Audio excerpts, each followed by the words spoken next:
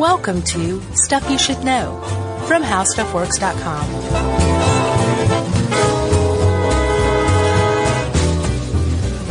Hey, and welcome to the podcast. I'm Josh Clark. There's Charles W. Chuck Bryant, and Jerry, and me, Josh Clark.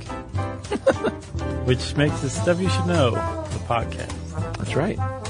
I thought that I wrote this article, and it turns out it didn't. That's not your pseudonym, Stephanie Watson? No, I thought I updated. I did something way back in the day on our website about geothermal energy. Uh-huh. It might have just been an update that I didn't end up getting a byline for. It was probably how to survive a shipwreck due to geothermal energy or something like that, right? Maybe. Didn't you do a bunch of, survival ones? Yeah, I was a survival guy for a while. You were wearing that, bush hat. Uh-huh. The safari hat? Yeah. Where one flap goes up? Uh-huh. Like the jungle guy from G.I. Joe. What was his name? I don't know. I didn't watch those. Man, that's crazy. Yeah, I know, right? Crazy. I was too sophisticated. Chuck. Yes. So, do you know the Earth is about 4.8 billion years old? It's old. Super old. That's so old. Some say it's a lot younger. Some people do? Yeah. Science is pretty much in consensus on the idea that it's about 4.8 billion years old. And all right. For about the first billion of those years, it was in a crazy state. Yeah. Just loco, basically. So the whole thing supposedly formed as an accretion disk. Yeah. Right? And the terrestrial planets in our solar system, which include Earth, Mercury, Venus, and Mars, Yeah. happen to attract the heavier elements, elemental particles, which created a rocky core eventually, and then more and more stuff was attracted to this rotating, gravity-pulsing core, and the Earth was formed eventually, right? Yes. Well, as it was formed, or forming at some point, another celestial body, which just took off afterward, slammed into Earth. Yeah. And remember we talked about the moon. This is how the moon was formed. Yeah.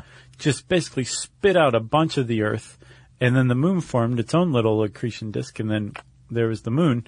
But when this body hit the Earth, they think that it melted. The impact melted the first several thousand kilometers of the Earth's surface. Yeah. The depth just melted it. It hit it that hard. Isn't that cool? Yeah. So I raised this, or I mentioned all this for 2 points. One, that heat that was originally part of the Earth's early formation. Still there. Yes. And then secondly, the heat from that impact that eventually calved the moon. Yeah. Still there too. Wow. Isn't that crazy to think that after 4.8 billion years, the Earth is still cooling down? Yeah. And That's pretty remarkable. That's not all. So those account for a combined about half of the heat found in the Earth's core.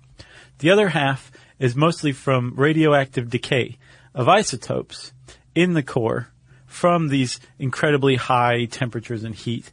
The particles actually decay, and as they decay, a particle is sloughed off, and when there's an imbalance in the mass, that extra mass is released as heat energy. So that's about half of the heat in the core. But it's substantial. It is 4,400 miles. That's 6,400 clicks down. You're going to have temperatures of about 7,600 degrees Fahrenheit. That's hot. That's the core, baby. And at that core... And we should say for our friends everywhere else on Earth, that's about 4,200 degrees Celsius. That's right. And at that core, we're talking about rock melting temperatures creating magma, which is that melted rock. Right. So you've got the magma down there. It's less dense, so it tends to rise. And we talked about it a lot in the volcano episode. We talked about it some in the geysers episode. When the lava flows, that is the magma. But when it just stays down there, it heats up water, underground water, and that escapes sometimes as geysers. Right. Sometimes as hot springs even. Yeah, it can just be like an underground reservoir of really, really, really hot water. Yeah, or it just stays there. And that's what's called a geothermal reservoir, is when you have This really hot water heated by magma just hanging out down there waiting to be used. Yeah. And so just in the first 50 kilometers, no, I'm sorry, just in the first 10 kilometers below the Earth's surface, right? Yes. Not that deep. No. There is an estimated 50,000 times more energy in the form of heat than there is in all of the oil and natural gas reserves in the world. What? 50,000 times more energy, right? Crazy. Because of all this heat. And everywhere you go on Earth, you're going to find, in some way, shape, or form, this heat that's in the Earth's surface, beneath the surface. Yes. So I said it's just waiting to be used. It's not waiting to be used because it is being used in the form of geothermal energy, and that is not new. It goes back to the Roman times. Ancient Romans used hot springs. Yeah, the city of Bath in England. It's a Roman town. That's right. Built around hot springs. Right here in North America, 10,000 years ago. Our American Paleo-Indian friends, they used hot springs. They bathed in them. They cooked in them. Yeah, they used I would imagine not at the same time. I don't know. They could be like Kramer. Remember he prepared that radish flour as he bathed? Yeah. Yeah. A nice butt stew. Yeah. They used to lower FDR into the warm springs at Warm Springs, Georgia. That's right. And the first real geothermal heating system was developed in Boise, Idaho, here in the United States. Right. But before that, it was developed in Italy, in Larderello. That was actually after it. So the one in Boise, yeah. I thought the first one was in Pizza in Larderello, no? So the first, and we'll talk about the distinctions in a minute, but the first... Oh, the first plant was in Italy. Right. Yeah. So that was a geothermal energy production plant. In Boise, Idaho, they used what's called direct geothermal energy, which is basically where you just pipe this really hot water and use it to heat greenhouses in the winter. Or there's a lot of cities that get snow on the ground that have basically radiant heat sidewalks where the heat from the geothermal springs nearby is pumped beneath sidewalks or streets to keep the ice from forming. Yeah, Klamath Falls, Oregon. They have such a system because they knew. We have a KGRA nearby, which is a known geothermal resource area. Mm-hmm. They have water from about 200 to 220 degrees just sitting underneath the ground, and they, like you said, melt their sidewalks, they melt their bridges. They melt their faces out there. They melt anything they can with that junk. So, like I said, 50,000 times the amount of energy in the form of heat just waiting to be used in the first 10 kilometers below the Earth's surface, everywhere on Earth. Yeah. That's pretty attractive, man, for a few reasons. One, everybody knows that fossil fuels are dirty. They're problematic. Sure. They require transportation. And if you think about electrical production in the world, the world uses 17.7 million megawatts of electricity, or it did in 2012. That is a ton of electricity. It is. Most of it was produced by gas, oil, or coal. Yeah. And the whole point of all of those things is you burn them and you create heat. Yeah. Then you use that heat to heat up water. Yeah. You use that water to make steam, and use that steam to turn a turbine. Yeah, we talked about this in one of our other ones, how amazing it is. Electricity. Yeah, that just everything we've ever come up with still comes down to trying to get that steam to turn that turbine. That's exactly right. That's crazy. why we use all of these fossil fuels, is to heat water. Not even just fossil fuels, man. Nuclear power uses radioactive Oh, we definitely rods. talked about it there, yeah. Yeah, and they dip it in water. It heats the water up, turns it up into vapor, spins a turbine. Yeah. I mean, like, with geothermal energy, one of the things that makes it so attractive is you're cutting out a lot of processes. You're not only are you cutting out the need to burn fossil fuels, you're cutting out entire steps, which over the course of the plant's lifetime can reduce the cost of this geothermal energy production. Yeah, and it has caught on in a big way. I believe there are, 20 countries now that are using geothermal energy. The United States is leading the way there. Yeah, surprisingly, I didn't realize that. Yeah, but if you want to really see it in action, go to Iceland, to the city of Reykjavik, where basically the entire city is heated with those geothermal wells. Yeah, and the country of Iceland as a whole, a quarter of its energy is produced geothermally. Amazing. Same with El Salvador. Did you know that? I did. Oh, well, I thought you were going to say I did not. You got me there. The thing is, though, is worldwide about 7,000 megawatts of geothermal energy are produced, and don't forget we use 17.7 million. It's still pretty small megawatts. beans. It is, but we'll talk about the different kinds of geothermal energy right after this.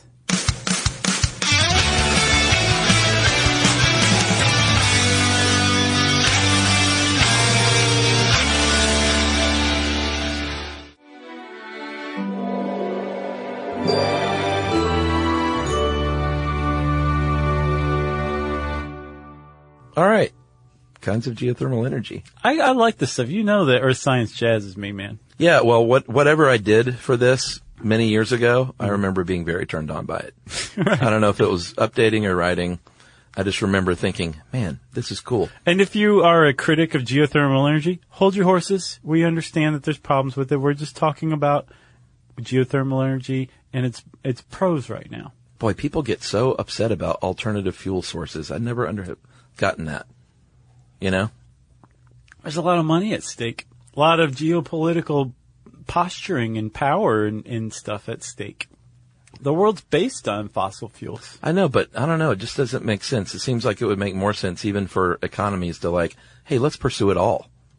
Well, that's the you know, it's that seems to be the prevalent mindset these days. Yeah. An energy policy that includes everything. Yeah. Although I think a lot of that though is just kind of paying lip service to the alternative stuff, and it gives you a blank check to pursue fossil fuels more because you seem like you're an open-minded person. Yeah, it's just weird. I don't know. You hear something about like solar power and I think, well, that's neat.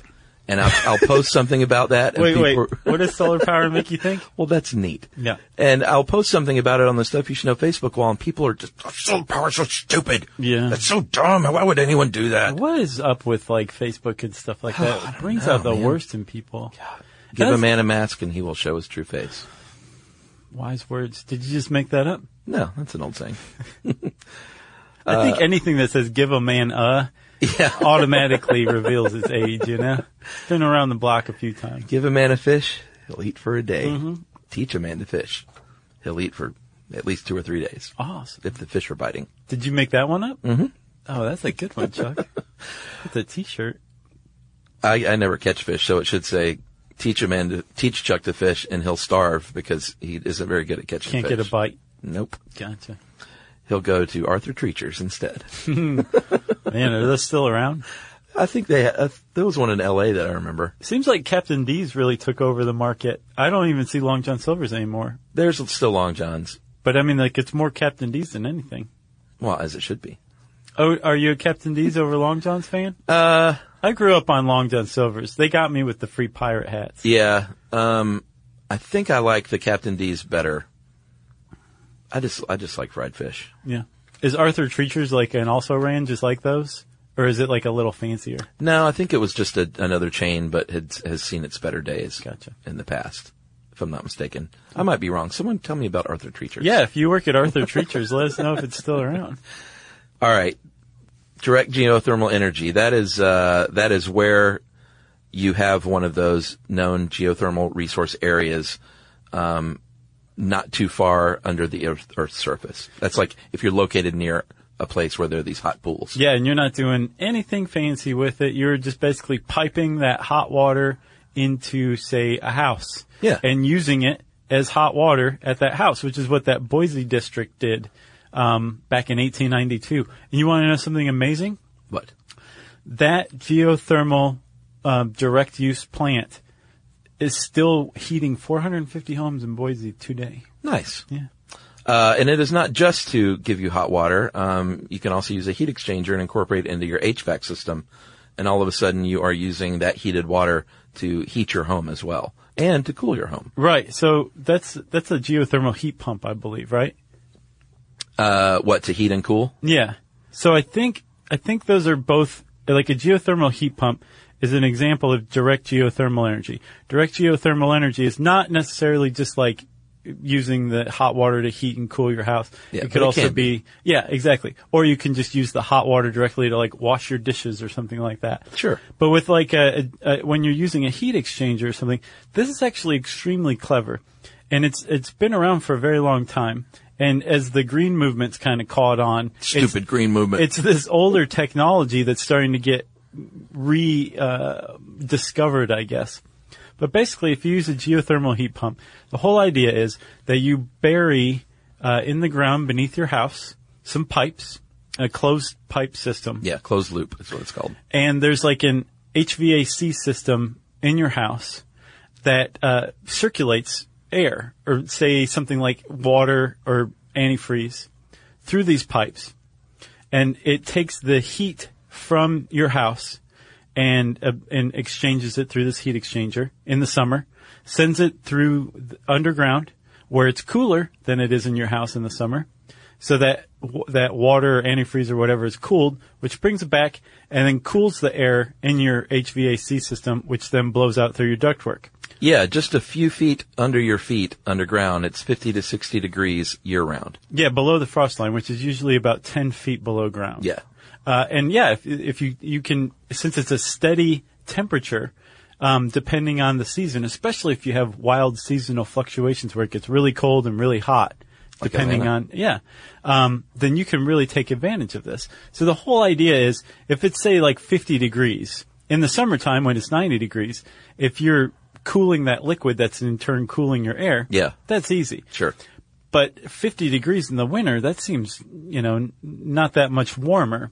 But just that little bit of warmth, that extra, say, 20 degrees on a particularly cold day, Yeah.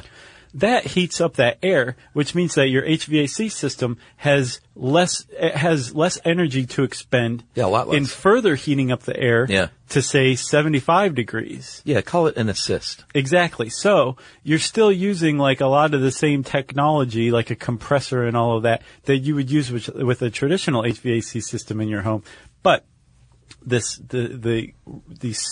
steady temperature of the ground Yeah. is, like you said, assisting that. So you're using less energy, and thus your energy costs are less as well. Plus, it's reliable. It's not, that it's going to be between 50 and 60 degrees. Right. All year round. All year round.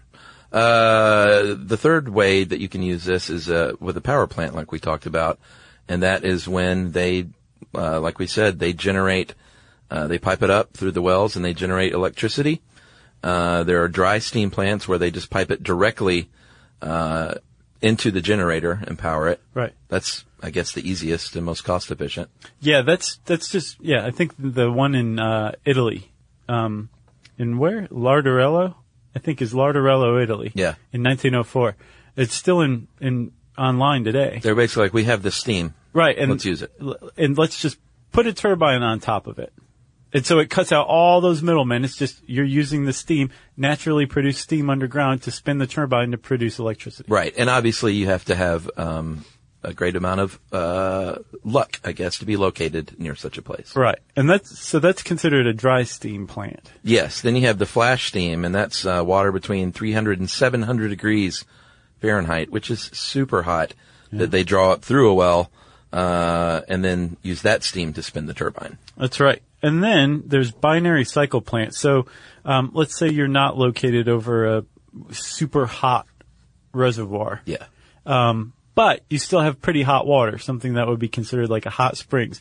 Typically, this is between 150 and 300 degree water, which is as low as or as high as 148 degrees Celsius, right? Okay. And what you do is you take this water and you use it to heat another liquid that has a lower boiling point. Yeah. Pretty clever. Then when that liquid with the lower boiling point begins to boil, it creates the steam that powers the turbine. So again, that's like an assist, I would say, probably. And then lastly, there's another one that's newer, that's called enhanced geothermal energy. And basically, it uses fracking techniques to create a geothermal hotspot. So they go in and they dig wells. They dig a deposit well, and they dig another well, an exit well. Yeah. Right? And then in between those two, they go in and just break up a bunch of this really hot rock where there's no water necessarily, but it's super hot, right? Yes. And then they pump water into this hot rock bed, let it heat up, and then they let the hot water come back up the other well. Yeah. And then they use that to create steam, usually like a binary cycle plant. And again, that spins the turbine. Yeah. It's all about spinning that turbine. All about spinning the turbine, man. All right, so let's take a break here, and we will finish up with, I guess, the lowdown on how it compares to other forms of energy out there.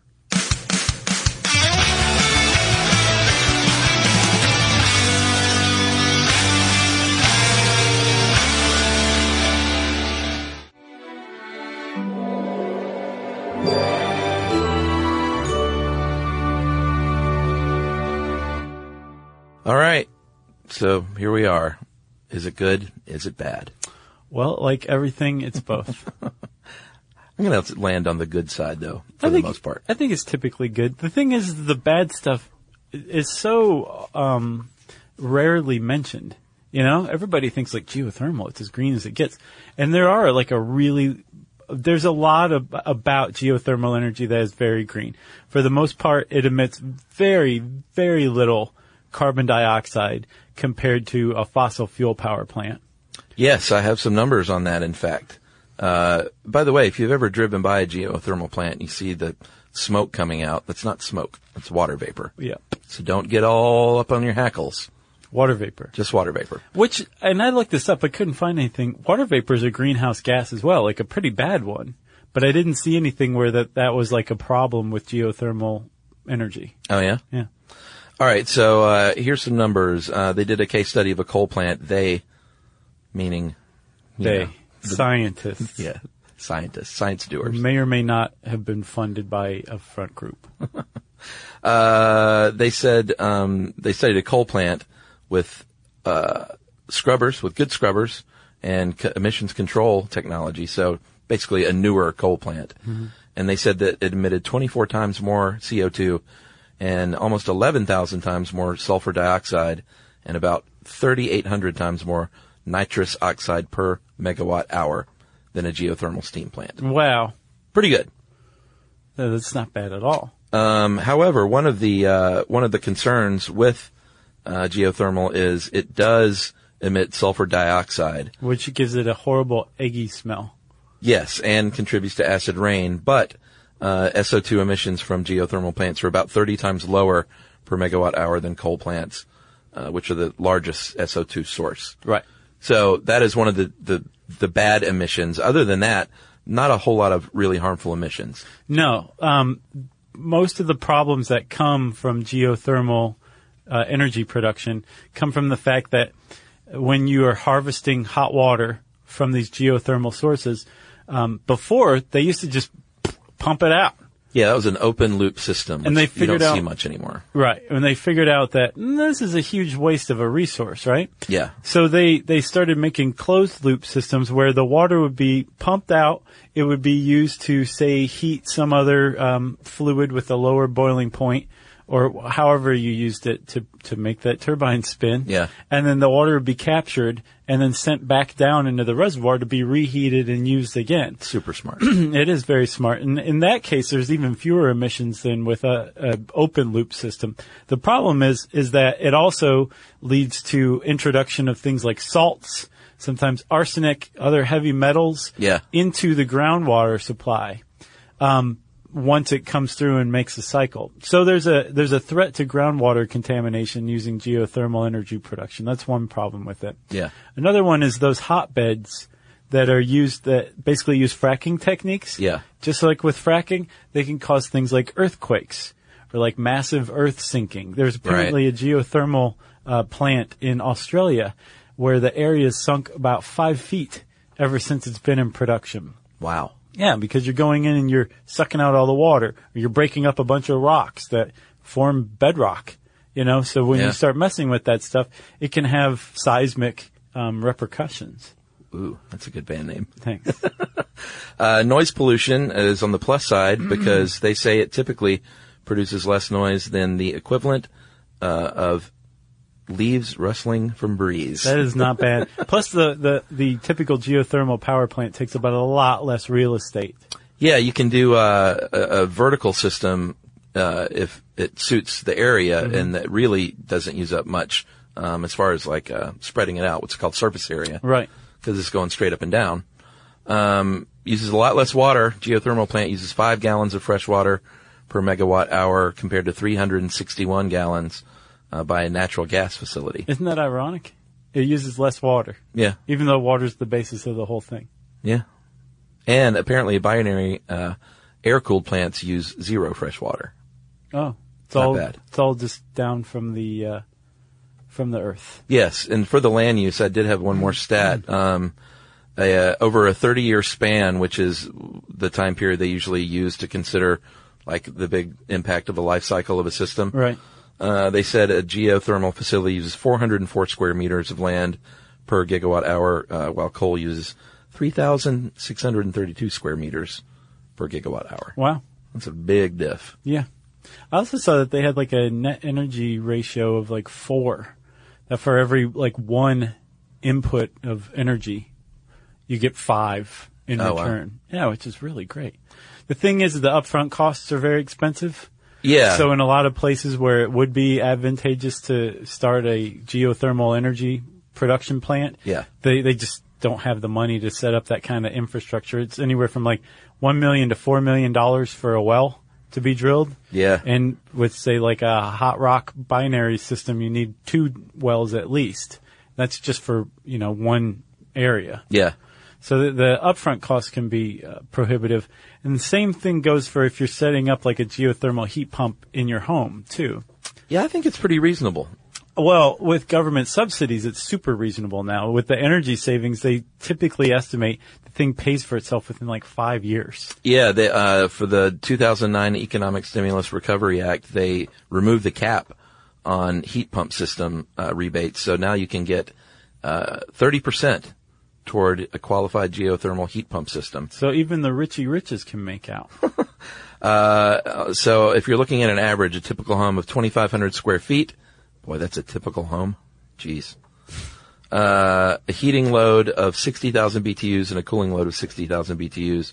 It's going to cost about 20 to 25 grand to install. You get 30% back, and that's about double the cost of conventional heating and cooling HVAC.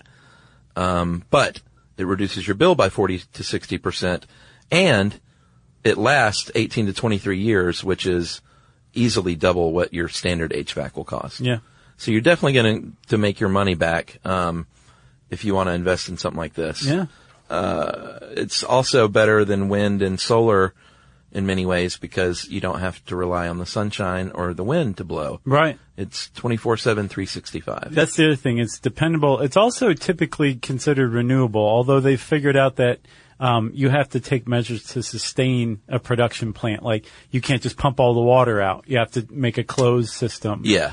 But even if you do use a closed system, like the area can cool off for, well, over time. Like the one in Italy has seen a 25% reduction in steam power since the 1950s because the geothermal reservoir beneath it has been cooling. So you basically have to like take it easy on it. You got to treat it like a little gently, Yeah, and apparently you can use if you're putting in a system not just for your home but like a plant, mm-hmm. Other things can be going on there. It can be a golf course. It can be a horse trading facility. Sure. It can be what else is land used for? It can be a cemetery. Well, maybe not a cemetery. Yeah, because people don't get buried below the frost line. They just get buried 6 feet deep. Well, my family does. So there's addressing that. A lot of people say, well, it just takes up too much land. What if you don't have a lot of land? You can actually build a vertical system where the pipes just go straight down rather than flat beneath your house, and you'll have the same effect. That's right. The last thing I have here is the world's largest facility called the Geysers. It's in San Francisco, right? Yeah, and about 70 miles north of San Francisco in the Mayacamas Mountains. A company called Calpine. It is 40 square miles long, and it powers 14 plants. And this thing's been around for a while. This is not new.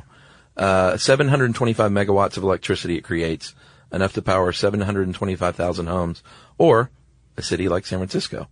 So it meets the power needs of Sonoma, Lake, and Mendocino counties, and portions of Marin and Napa, and satisfies almost 60% of the average electricity demand in the North Coast region from the Golden Gate Bridge to Oregon. Yeah. Isn't that crazy? Mm-hmm. That's so perfect for San Francisco. Oh man, they're all over that stuff. That's great. Yep. So you got nothing else, huh? No, man. Man, my dad was an HVAC engineer. He'd be pretty proud of this one. Yeah? Mm-hmm.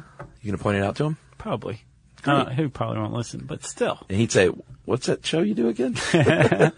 If you want to know more about geothermal energy, you can type those words in the search bar at howstuffworks.com. And I said search bar somewhere in there, and that means it's time for listening now. I'm going to call this organ donation follow-up from an expert, as he says. Hey guys, I'm a donation specialist at an OPO, an organ procurement organization in the Northeast. I've been doing it for about 8 years, and the biggest concern I had with your show was how tissue donation was incorrectly grouped together with whole body donation. They're definitely not the same thing. Body donation for science research is completely different than tissue donation for transplant. Tissue donation should be and is grouped together with organ donation. Bone, skin, cornea, heart valve, and vascular tissue are both life-saving and life-enhancing gifts meant for recipients. In fact, when you register to be a donor with the DMV or an online database, you're registering as an organ and tissue donor, not a whole-body donor. Secondly, there absolutely is federal oversight, regulation, and protocol for tissue. The FDA AATB, American Association of Tissue Banks. I bet that's a fun Conference? Yeah. Conference. The EBAA, the Eye Bank Association of America, are some of those governing bodies. OPOs and tissue banks are held to strict standards, including site visits and annual audits. Lastly, I would encourage you both to do some further research into tissue donation and be careful not to perpetuate incorrect stereotypes and misconceptions. This guy. This is from Josh Brennan. And another guy wrote in and was like, I see where Josh is going, but he's got it backwards. He said, there's too much regulation on the organ side. 7,000 people a year die because of the overregulation, and they need to make it all for money. I disagree. And he was like, he sourced a bunch of he's like the medical and academic communities are the ones making the call for this. He's like, it's not like a bunch of, free market zealots. Trump's not calling for it? No, he was like, doctors and scientists are saying this is how it should go. I guess the reason I saw fit to lump those things in together is because I saw that one of the outcomes from whole body donation could be the harvesting of your parts for sale. And that happens from time to time, whether legal or illegal or gray market. Yeah, that's what the first guy said is the gray market is there because it's so heavily regulated. People are dying because they can't get this stuff. So they're willing to go pay. He said if you take out if you give the demand, the illegal supply won't have to be there. Yeah, I mean, maybe that's the case as well, but yeah, I don't know. I think they're doing a great job with the organ procurement thing, aside from the 7,000 people that are dying every year waiting. Yeah. Isn't that funny? Yeah. Thank you very much for writing in, Josh. Other Josh. Josh, yeah. And do you remember the other dude's name? No. No. The anonymous masked author. That's right. Thanks for letting us know the deal. If you want to get in touch with us, you can tweet to us at SYSK Podcast. You can join us on Facebook.com/Stuff You Should Know. You can send us an email to stuffpodcast@howstuffworks.com. And as always, join us at our home on the web, stuffyoushouldknow.com.